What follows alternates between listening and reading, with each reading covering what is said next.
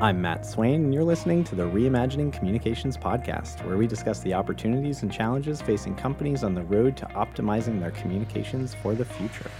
Today, I'm joined by Tom Dionisio, Executive Vice President of Technology and Transformation at Southern New Hampshire University. Tom, thanks for joining today.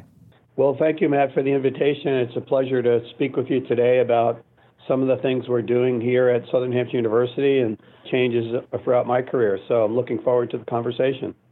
Excellent. So let's come back to SNHU in a minute. You retired from your role as a partner, managing director, and CIO at the Boston Consulting Group in 2015. I think you were there 16, 17 years. And you held senior IT positions at IBM and Optima Healthcare before that. I mean, the fact that you graduated with a degree in Management Information Systems in 1976 is impressive in itself.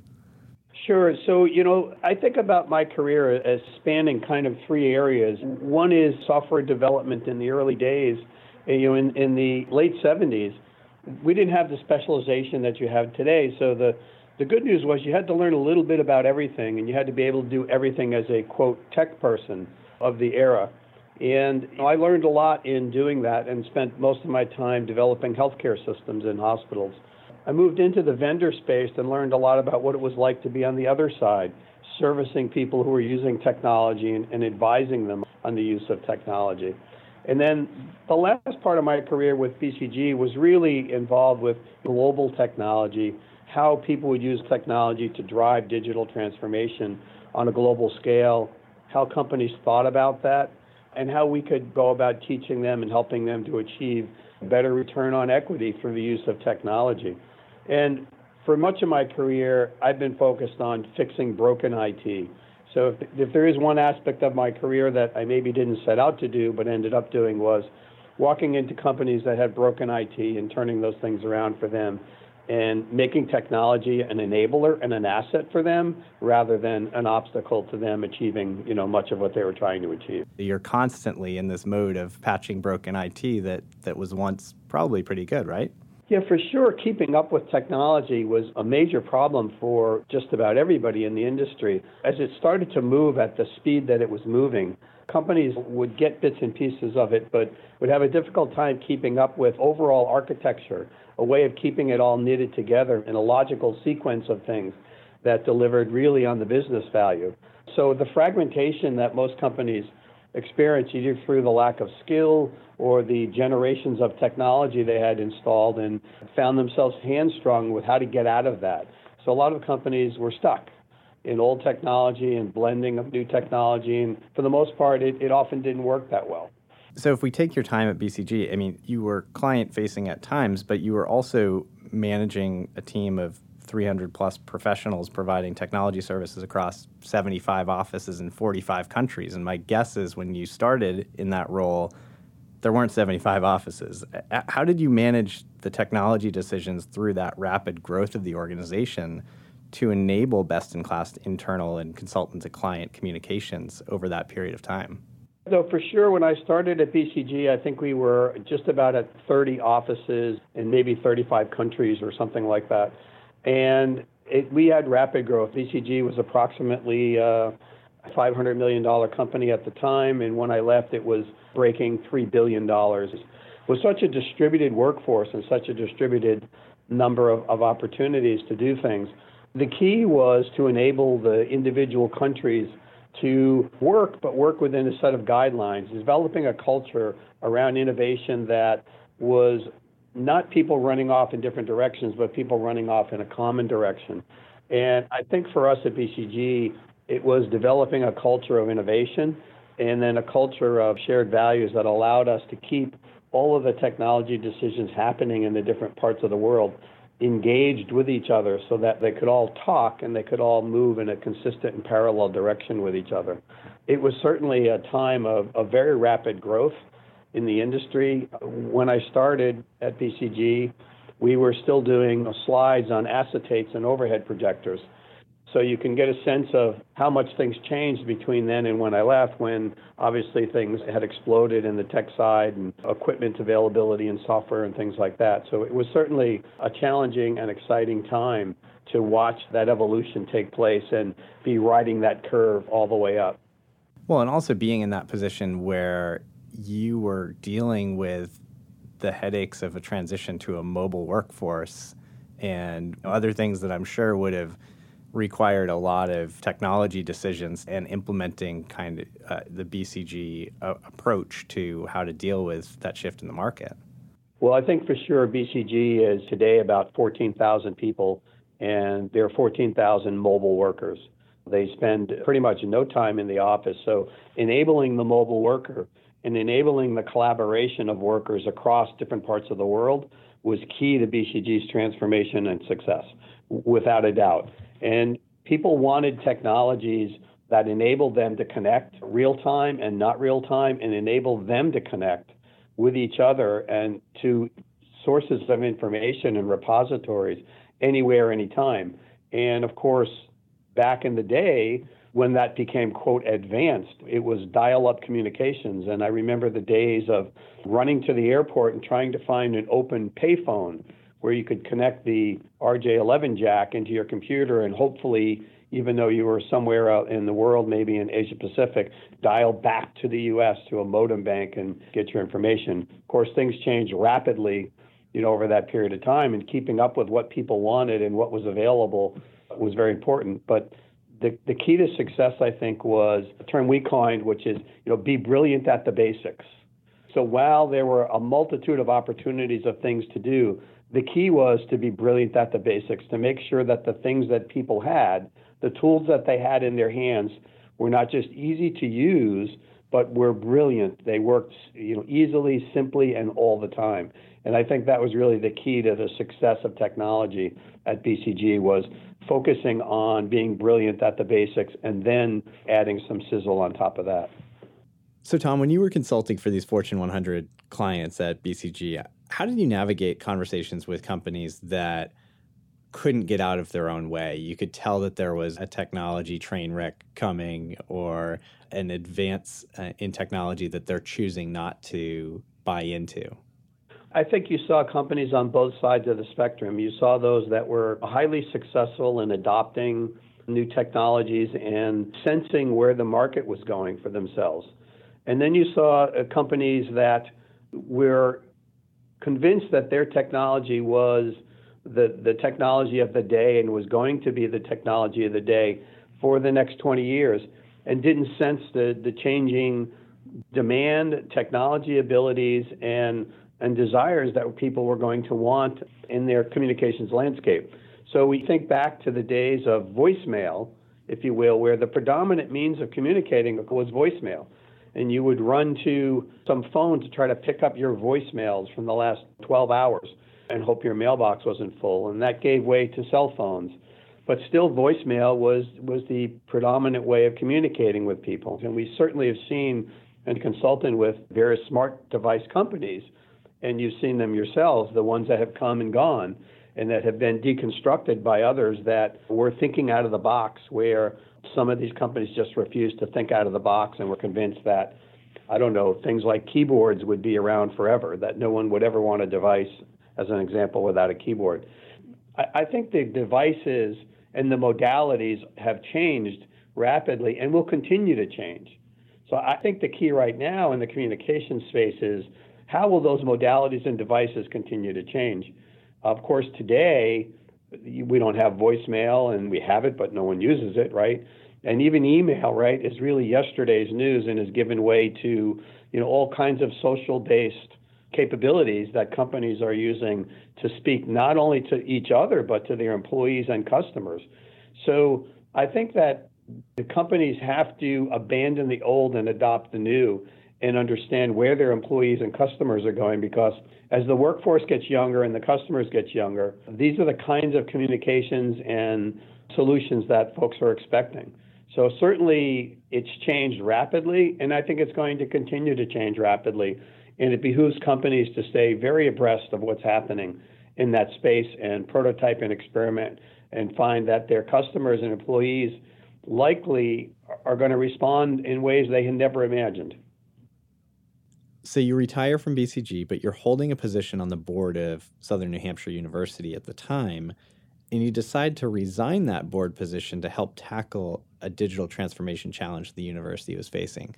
Can you provide some background and context on that? Yeah, sure. So I'll tee that up by just a brief history of SNHU. So, SNHU had an undergraduate campus of about 2,500 students up in New Hampshire and was very traditional sort of undergraduate business school. It was requested by the military, where SNHU had a pretty good relationship, if they could teach a course somehow online. Of course, we didn't call it online at the time, and we used to call it like correspondence. But it was, in fact, burgeoning on the era of dialing in and using some sort of connected device, which at that time was a desktop PC, to actually take a course. And SNHU took that challenge on and began building an online school. And that began to expand. So what happened is, all of a sudden, SNHU saw the opportunity to move into the online space and to reach people way beyond its borders. As we know, most schools kind of reach an area of a couple hundred miles of their campus. All of a sudden, SNHU was using a technology to have deep reach into parts of the world and parts of the country that it could never otherwise reach. At the same time, as the digital capabilities evolved, it was enabling them to deliver a richer experience. So this combination of richness and reach all of a sudden moved higher education into an area that it had never been before. And initially, of course, it was looked upon as maybe that's not real education, but now today, with over 150,000 learners, higher online education is something that's very well respected and accepted on equal footing with traditional university degrees. And we continue to see that space expand almost on an annual basis. Today, SNHU is the largest non-for-profit online university in the country. We're graduating about 25,000 students a year and bringing in roughly 20 to 25,000 students a year. So you can imagine the amount of churn that happens. I'm drawing parallels to your time at BCG and the growth that organization underwent, comparing that to what you're talking about here at SNHU. Has that rapid growth experience from the past helped facilitate the decisions that you're making in how to implement technology and continue that digital transformation at SNHU? I think without a doubt, Matt. What happened at SNHU was we had a small traditional university, and all of a sudden it had 100,000 students, and its processes, its systems were not capable of handling that kind of growth and responding to the kinds of things that those online students wanted. So we were challenged with the idea of rebuilding the technology stack from the bottom all the way to the top, making it modern, agile, and flexible, leveraging the cloud, and moving SNHU rapidly from where they were to a platform and a set of frameworks that could support it going into the future, because its aspirations are to grow to 250 to 300,000 students. So we did that over the course of about 3 years, which is almost unprecedented in the industry with the kinds of investments we've made. And we've put in probably somewhere in the area of $50 million to do that. But we've done amazing amounts of compression with that. And it was the experience of using and installing large global-based enterprise systems and getting the people here that were accustomed to doing that to move the university at a rapid pace through that space. And as these online experiences get richer and richer, it's our belief that the traditional education will fall by the wayside. Now, most traditional educators won't believe that today, but they will be deconstructed, we believe, over the next 5 to 10 years. And we're not likely to see traditional universities in the same way we have, but rather they're going to be much richer online experiences, because not only will the online experience be much less expensive, it will be a better experience. It'll be far richer than it was today. That person that takes ancient civilization will have a pair of VR goggles on, and they'll be touring the ruins of Europe, looking at the actual sites versus reading about them in a textbook or looking at pictures or videos. So the opportunity for richness and reach is really driven by technology, enabled by technology today. And SNHU is at the forefront of trying to leverage that and really introduce a whole 22nd century, if you will, learning experience that we believe people are not just going to want, but are going to expect. So Essentially, you're helping SNHU reimagine higher education, but also set the bar for what higher education becomes. I think that's an accurate representation of what we're doing here, and that's really our goal.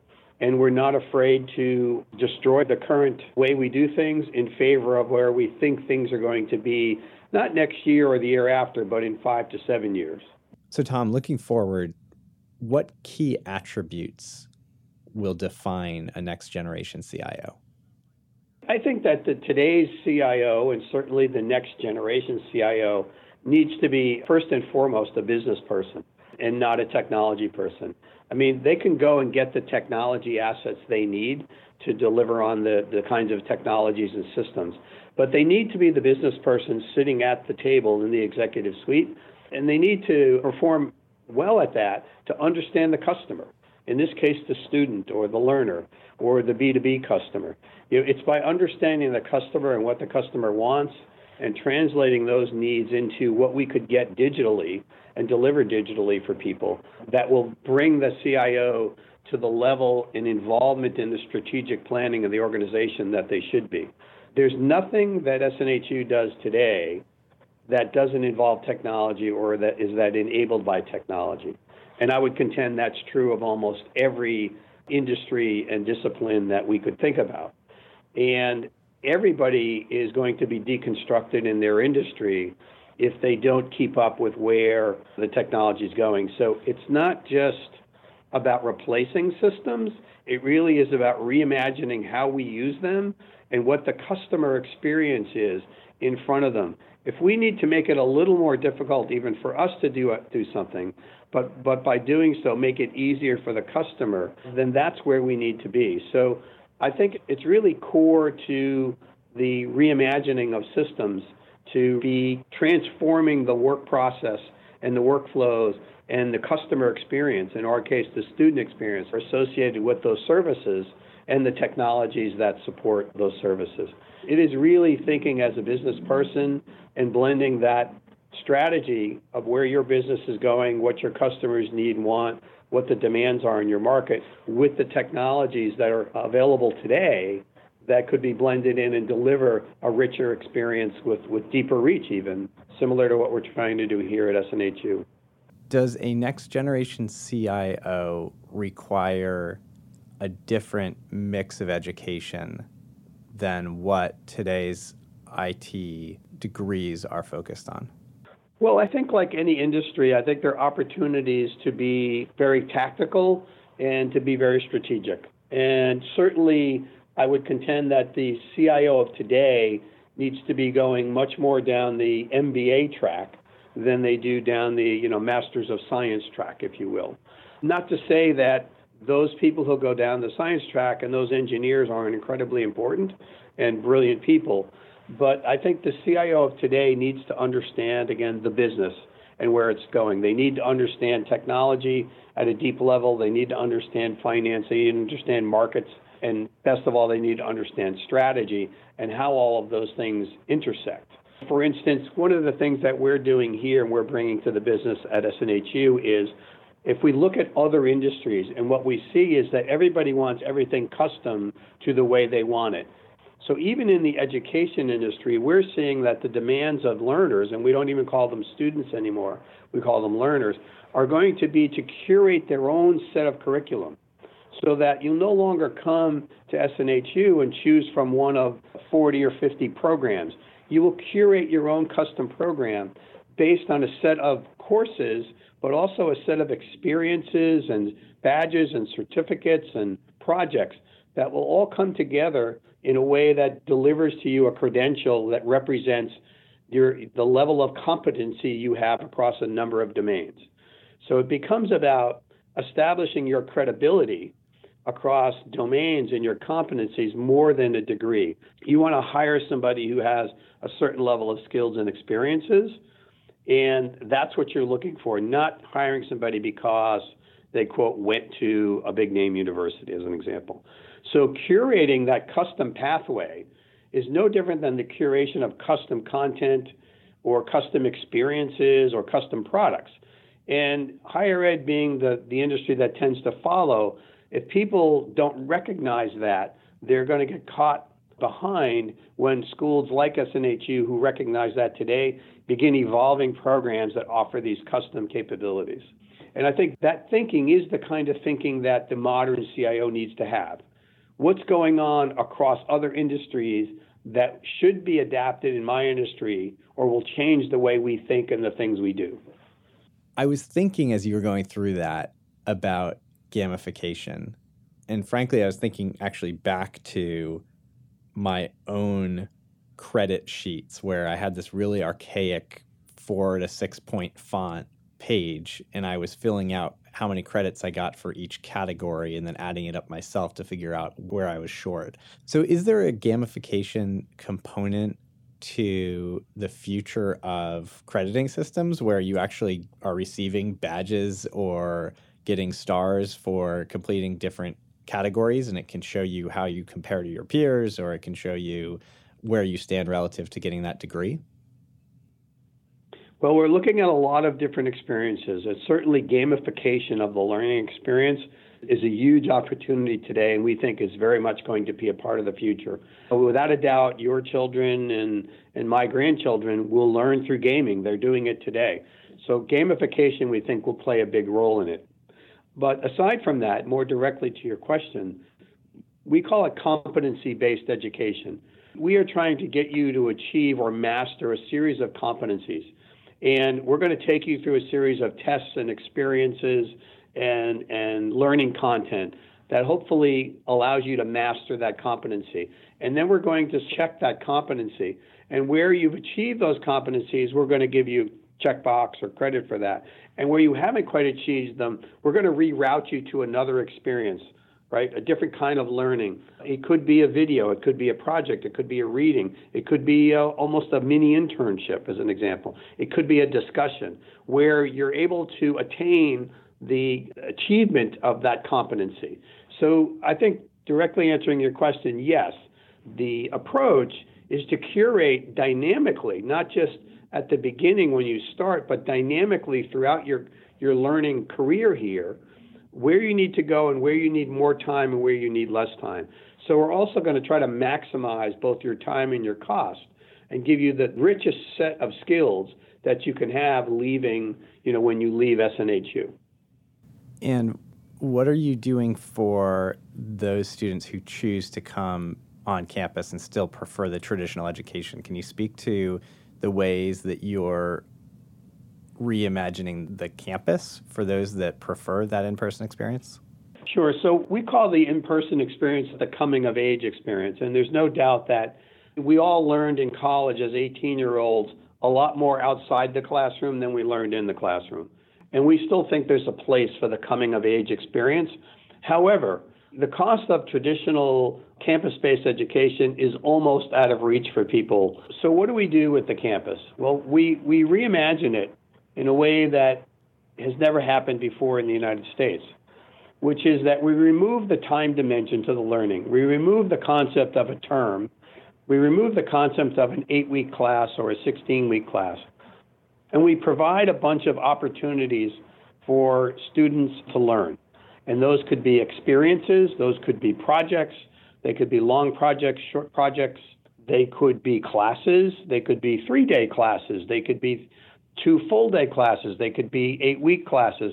Any combination of these things allows us to build a CV, if you will, for a person that's not about them, but it's about the skills and competencies that they have.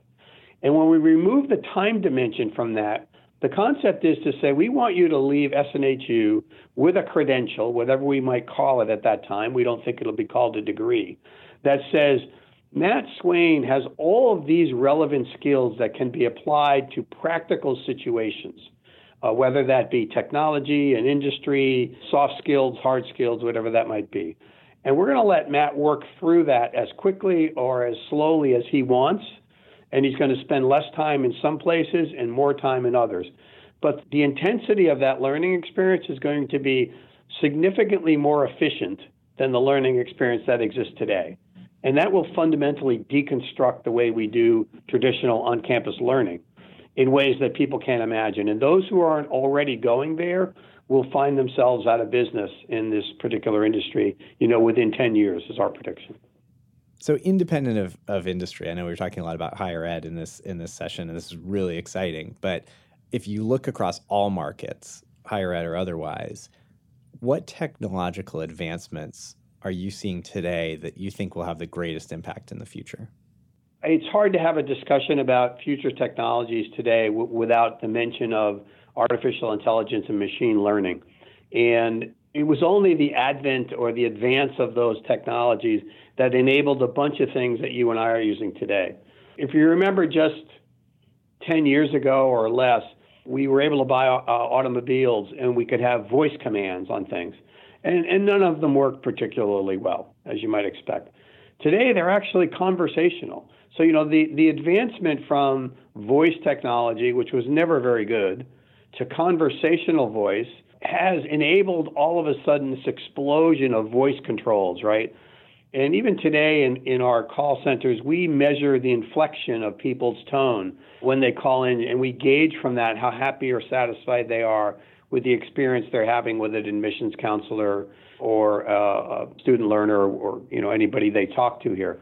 So I think the combination of machine learning and artificial intelligence is enabling things like deep, rich conversational voice, and it promises to change everything we do in ways that we can't even think of today. It's going to give us better, richer experiences that are more efficient, that are faster.